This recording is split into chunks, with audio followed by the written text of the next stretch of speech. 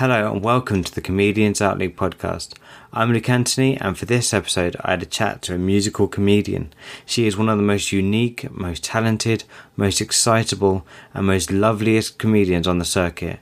She's progressed rapidly and just keeps impressing wherever she performs. So please welcome to the show the amazing Katie Pritchard. Welcome to the show, Katie. Thank you. Thank you for joining me. Just to kick this off, how did you start in comedy? I started in comedy because I was bored at my job. So I used to make comedy vlogs back in the toilets and in the smokers alleyway.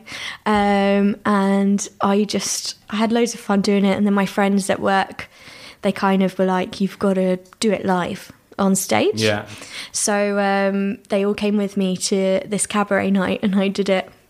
And that was basically it. And then I was like, I'm hooked now. Get me to my next open mic. So when did music get introduced into your set? It's always been musical comedy because I'm a musician by trade. So yeah, it started off more kind of in the character vein. I used to play one character.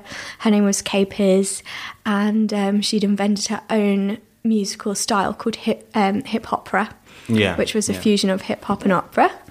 And I used to play my ukulele to like Rihanna and stuff, but sing it in an opera style. So there wasn't too much substance there, but it was very silly, very musical. And then after a few gigs of that, I was like, I need to start writing my own songs, really, my own lyric content with jokes, with actual jokes in. I imagine it became a little bit cheaper when you started writing your own songs as well. Like, did you ever have to pay for like royalties or anything? Yeah, you've got to pay PRS, I guess, in paid venues where you're making money off of it.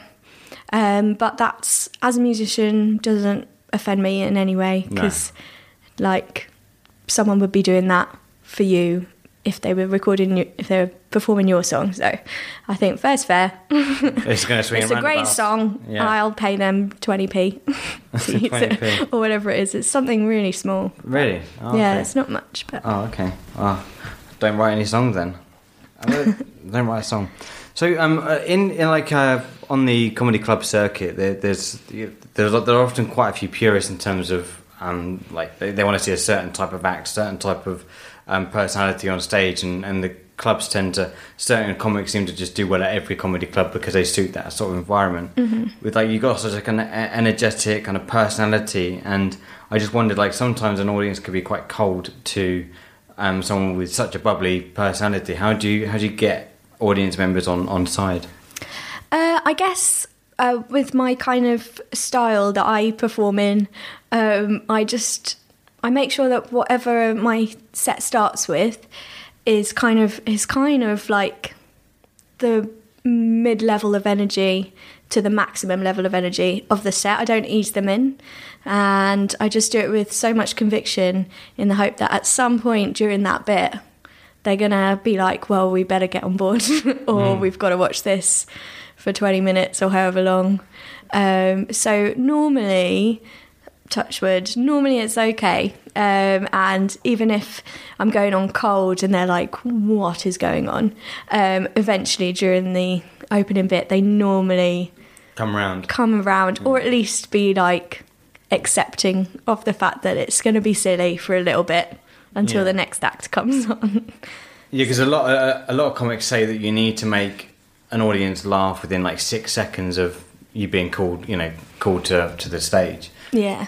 So you may go through like 30 seconds at the start with people just sort of getting used to what you're about to do, or not particularly. I guess it depends on the crowd. Every audience is different, and I don't think anyone, no matter how amazing they are, can wow every crowd and can get the same reaction out of every crowd, because everyone's got a different sense of humour. So I think there's people that have a style of comedy that people find easier to get on board with. But personally, I feel like sometimes that's because that's in the format of the styles that we are used to seeing. So we kind of relax. We're like, oh, we're used to, this is how like how comedy is on TV or how I've seen comedy before. So we kind of relax as an audience and we're like, I know what this is about. So if someone comes on and it's a bit different, there is that moment in a few minutes probably within the audience where you'll have people adjusting to the fact that it's going to be a bit different. And some people get on board straight away. Yeah. So probably within that first 6 seconds, the sweet spot, I'll probably end up getting like quite a fair majority. Yeah. Hopefully. Yeah, I've noticed, when you go on stage, like your first thing is going on stage, oh, hey, here I am. And I think that already gets a laugh anyway because of the way you've approached the stage. So I guess you've welcomed them in already in that sense. And then what happens next is... Yeah, I think the way that you enter the stage is very important for a comedian, because you need to establish, kind of who you are to the space and to the room. And so people will do that in different ways. So some people will do that and pop out a like incredible one-liner joke that's amazing. With me, I'm a bit more of a physical act, and like you said, my energy is quite intense while I'm performing. So I just kind of enter with that energy in the hope that people will understand, like, that's the vibe now, we're just going to have some fun for a bit. Come with me now. So hopefully they're like, oh, she's all right. Yeah. we'll see what she says. She's all right. You've got high hopes for yourself. So your act is so unique, including like your whole kind of content and everything you write about. I just wonder what your process is for writing your shows. Oh, great question. I guess everything... Thank you. I guess I write in a few different ways. Okay. So sometimes I'll be thinking about a specific topic. So, for example, my show this morning was called Hysterical Histories. So that's all about history. So I'll be thinking about a topic to be able to put into that specific show. Yeah. And sometimes that's easier if you're writing to a theme, because then you're within the parameters. But when it comes to like organic material that is just, maybe it's the start of the show, you don't know what the show's about yet. Yeah. I guess that comes to me a lot while I'm driving or in the shower. So standard place for comedians to be inspired. So yeah, because I do a lot of driving around. I'm often in the car on my own. So sometimes that breeds good jokes, and sometimes that breeds jokes that clearly I've been in a car for way too long the day that I wrote that. But even so, who says surreal and absurdist jokes aren't fun? Well, no, they are. I mean, it's certainly unique. But then I think in such a highly saturated market, I think you need to be that different.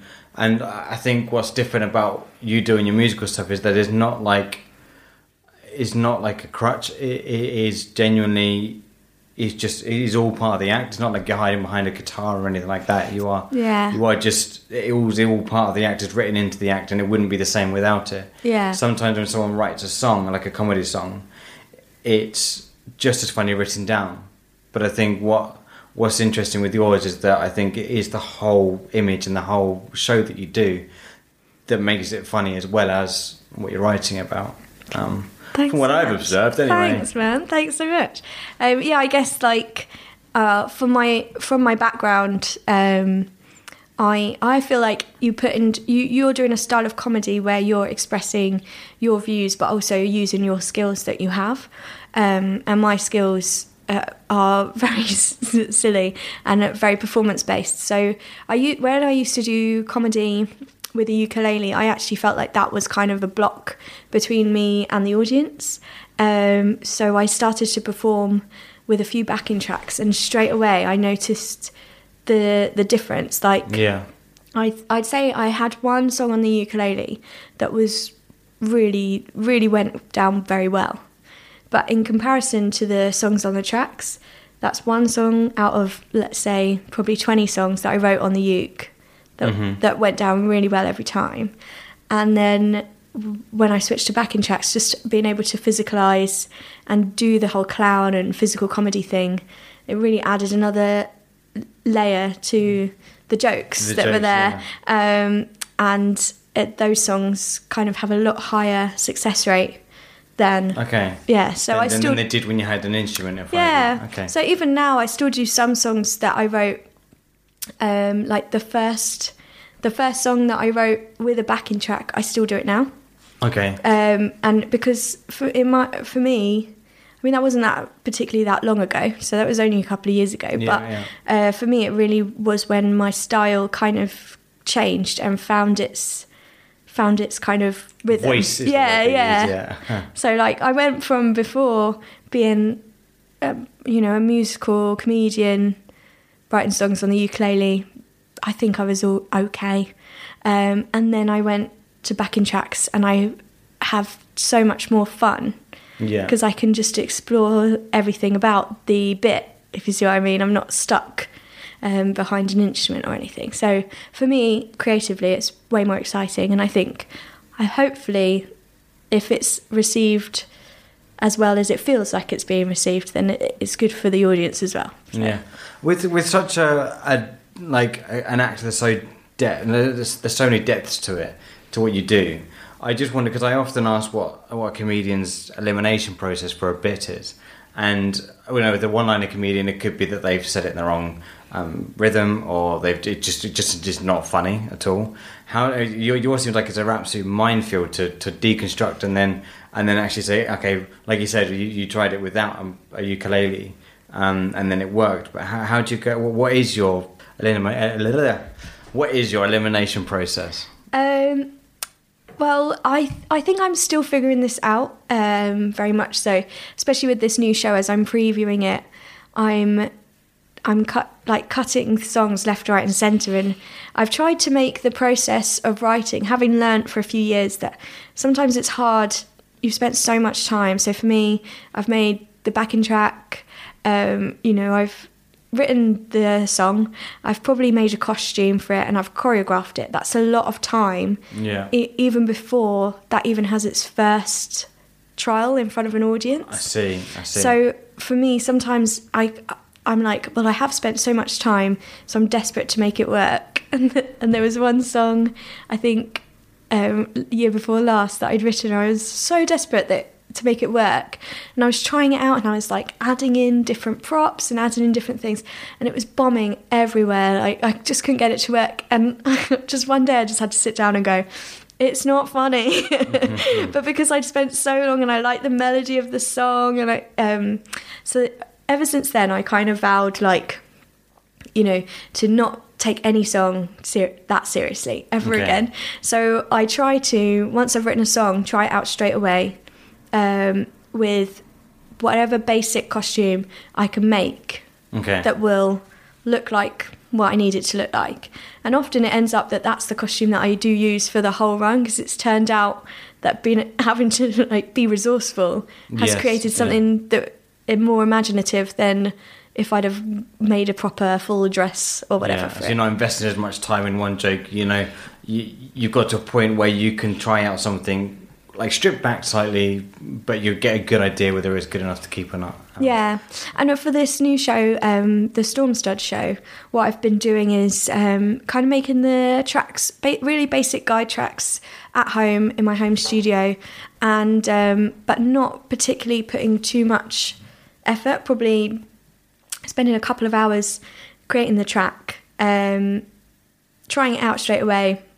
And then once I've worked the song a bit and I'm happy with it, then going back and recording the tracks properly, knowing that this bit works, so it's definitely worth the 5 hours that I need to invest now into making the track decent for the crowd, which actually has been a much better way of working, because then by the time that I've gone to record it properly, I've worked the song enough and I've edited it enough that I know exactly what needs to happen musically. Yes, okay. So then it's been a really good process for that, but it does mean that I am dropping songs. I already, for this show, I've only had, I think, 3 previews, and I think I've dropped about 4 or 5 songs from the show during that time, so that's a lot. But then some songs are doing so much better because of it, because I'm getting rid of anything that's pulling the standard down. Wow.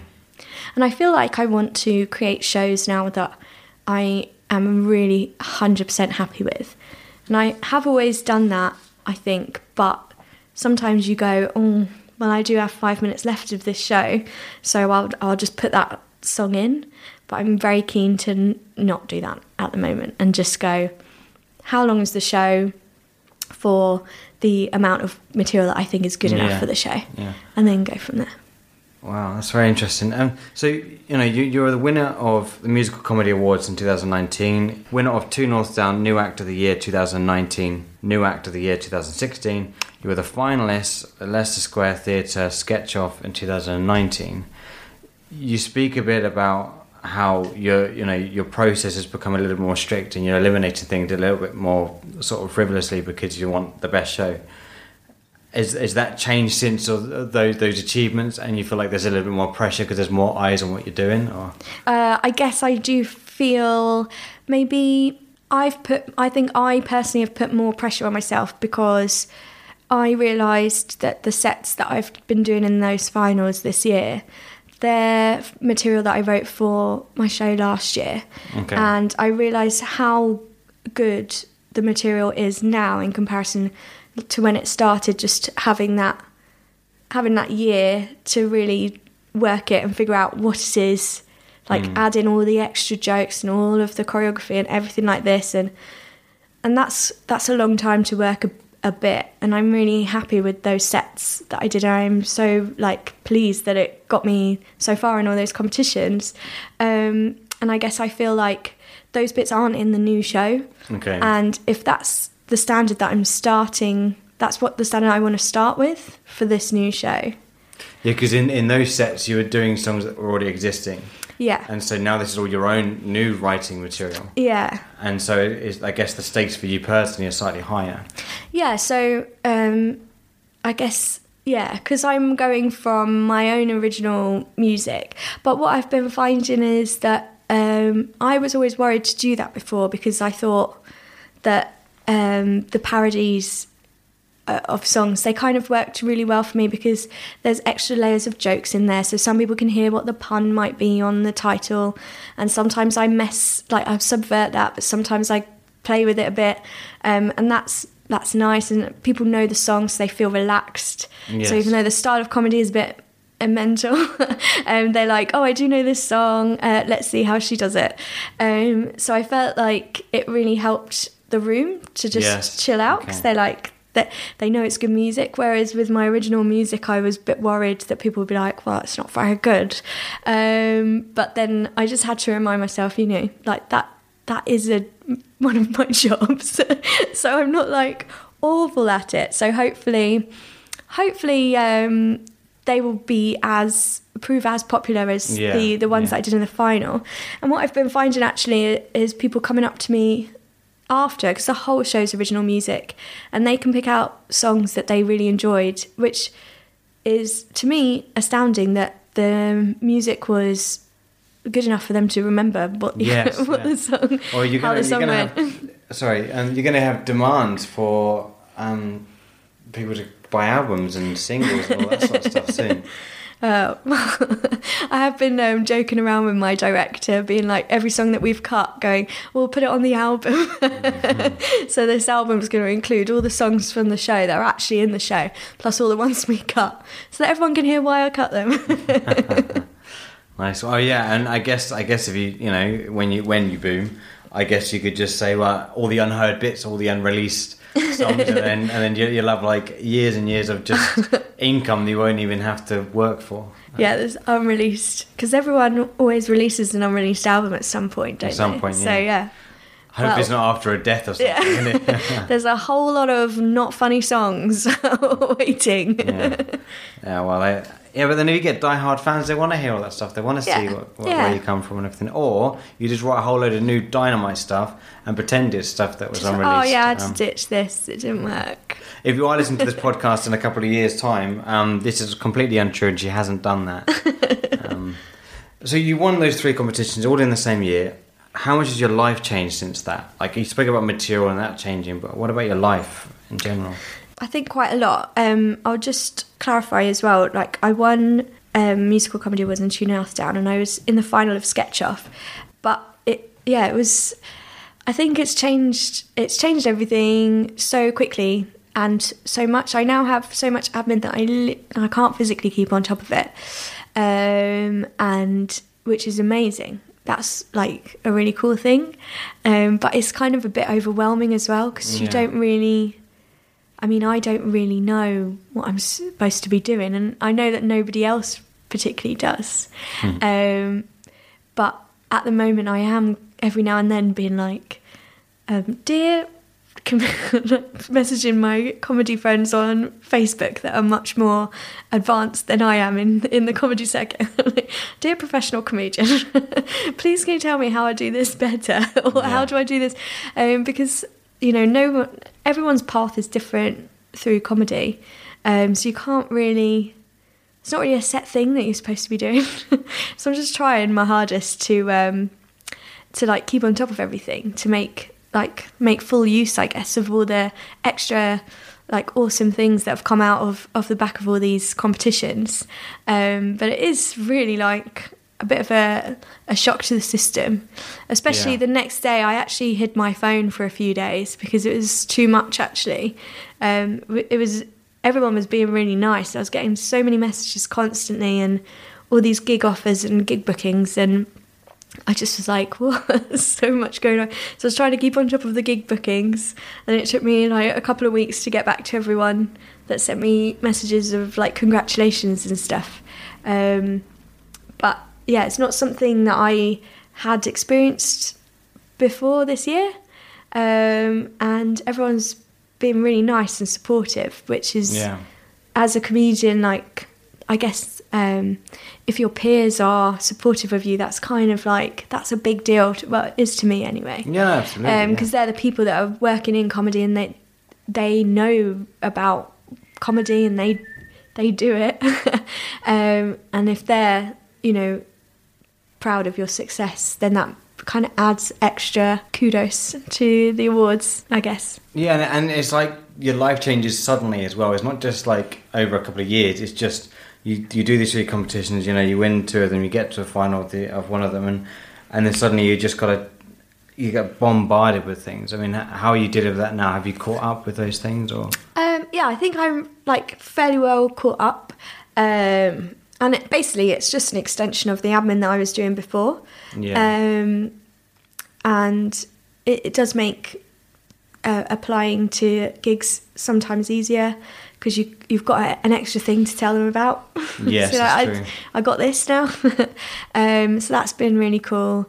But yeah, I think it's just a bit overwhelming. I wasn't expecting to win any of them. My aim was to get into I really wanted to get into the finals of some competitions, because I've not done that many competitions, and I just felt like I needed to spend this year doing whatever I can to kind of progress to the next level in the industry. So in my head, when I was doing the competitions, I was just like, I just want to get to the final.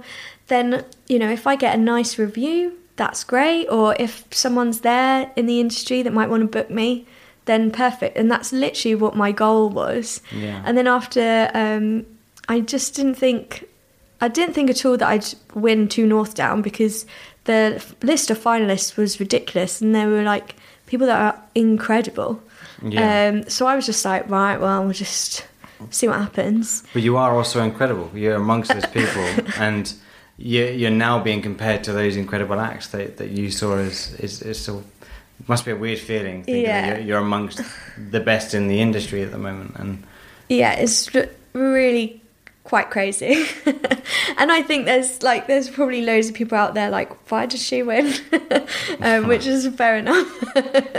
But for me, it was like a shock to be winning the things anyway. And after Musical Comedy Awards, I actually went up to the guy, to Ed, who created Musical Comedy Awards, and I went, what is the prize? Because I didn't look it up, because I thought that I just wanted to have a nice time in the final.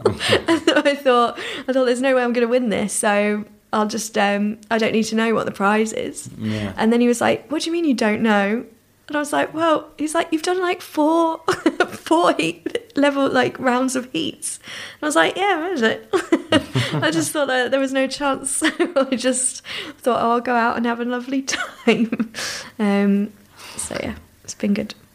That's amazing. And how are you dealing with like stopping, I don't know, manipulation happening? Are you getting lots of offers from different agents trying to sign you on and all that sort of stuff? How are you dealing with all those requests? Because some of them are going to be bogus, some of them are going to be genuine. What's your process with that? How are you? I guess I've not actually experienced that side of the industry. You haven't? No. Okay. So I've had some really nice people that I've met that were judging competitions that have been really helpful and given me loads of advice when I've asked for it. So that's my only experience of it has been very positive. Very positive, yeah. The people that I've met in the industry, on the most part, are just trying to give me advice that because they know, oh, they've represented so and so who's done a similar thing, and this is maybe contact this people or whatever.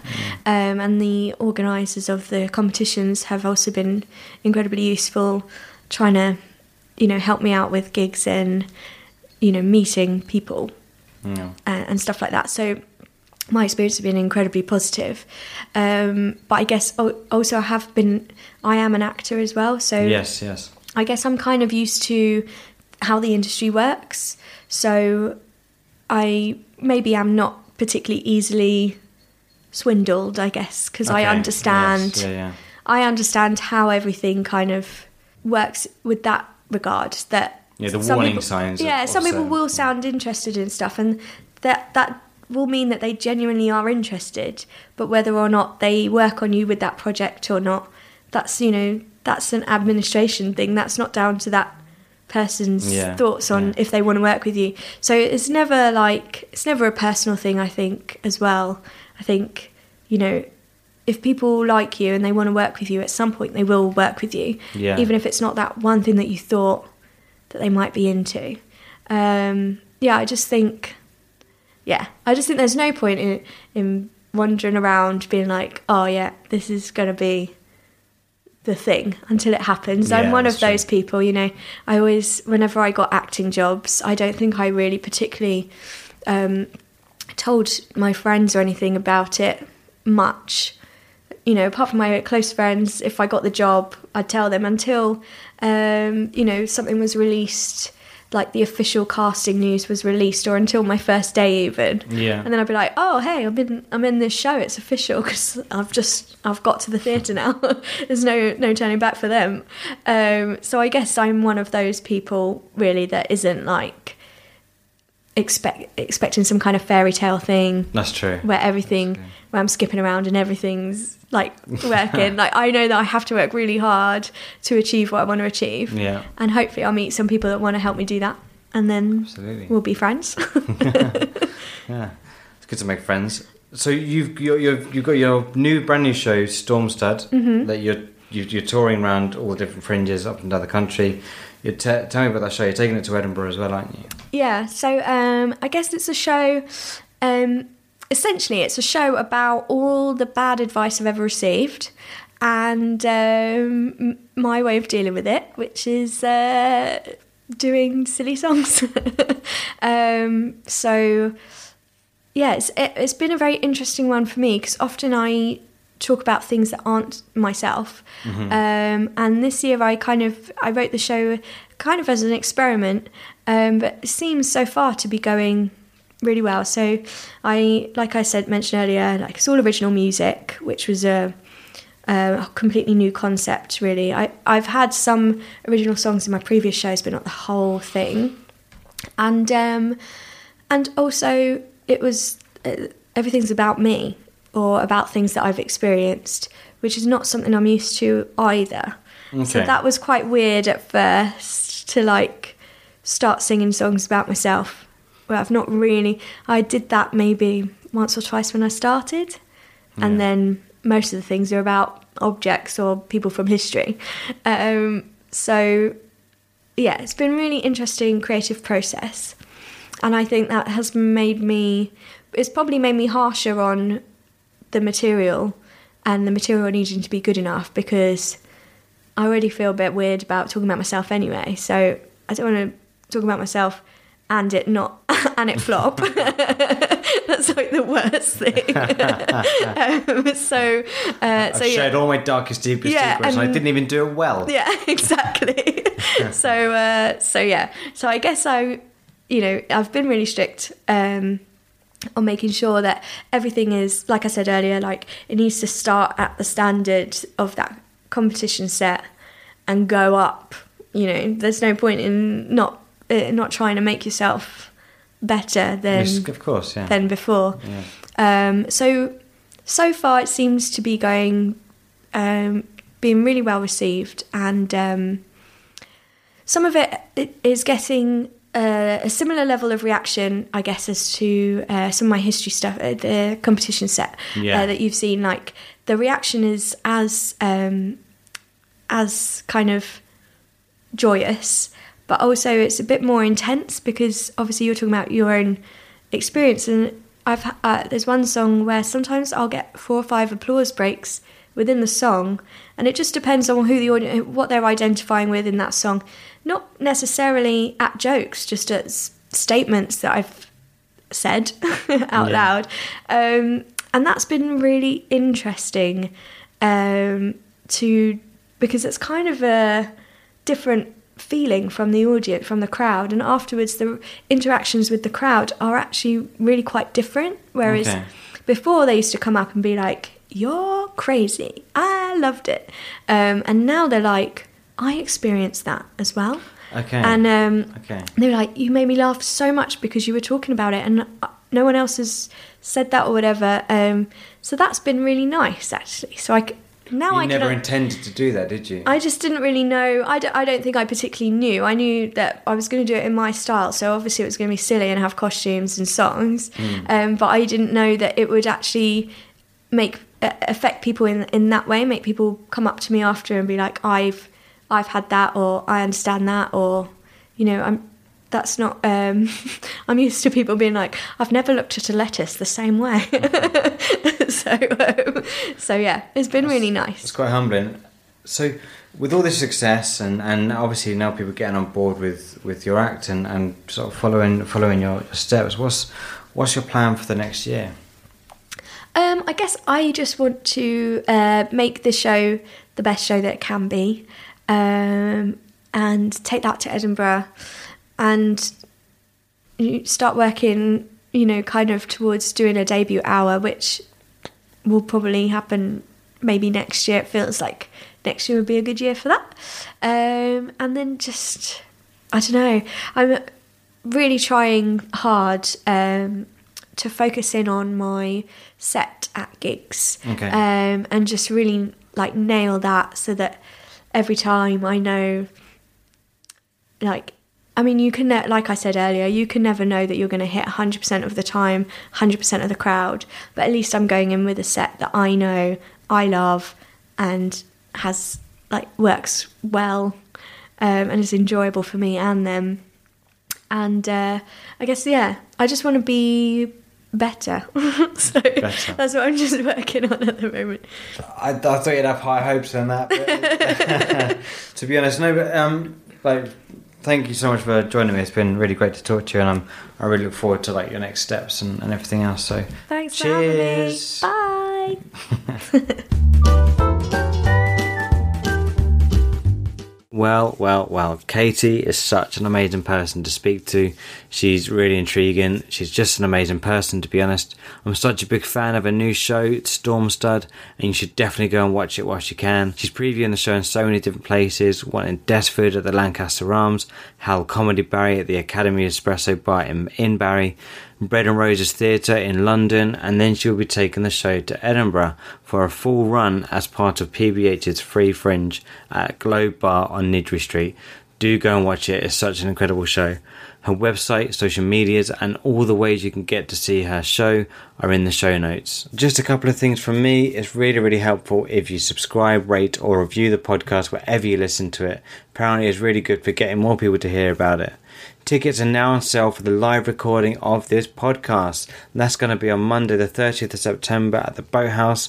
My special guest is going to be Rich Wilson, who is at the top of his game. He's on the same bills as people like Rob Beckett, Dane Baptiste and many more. He's been described as one of the best MCs in the country by Frank Skinner, Richard Herring and Sarah Millican herself. So an absolute class act. He also hosts an amazing podcast himself called Insane in the Men Brain, which is all about having conversations with other men about men's mental health. So that's worth a listen. Tickets to our live recording are only £7. There will be comedy from myself, Mel Byron. Rich will also do 30 minutes and then we'll have live conversation about him and his career. All the details are in the show notes on my website and on Facebook. You can follow me at Luke A Comedian and run over to the website lukeanthonycomedy.co.uk to find out where you can buy the tickets. You can also become a patron of this podcast to get a load of extra content and some unheard bits. But that's it from me. Speak to you soon. Hello, I'm Luke Anthony. Do you love hearing about the stars' careers, lives and mental health? Well, Meet the Stars is a brand new podcast all about that. Join me every week from Wednesday the 2nd of December for an excellent conversation with a different star each episode. Simply go over to members.starevents.online to become a member, which gives you exclusive access to every episode and so many other brilliant features just for you. See you there.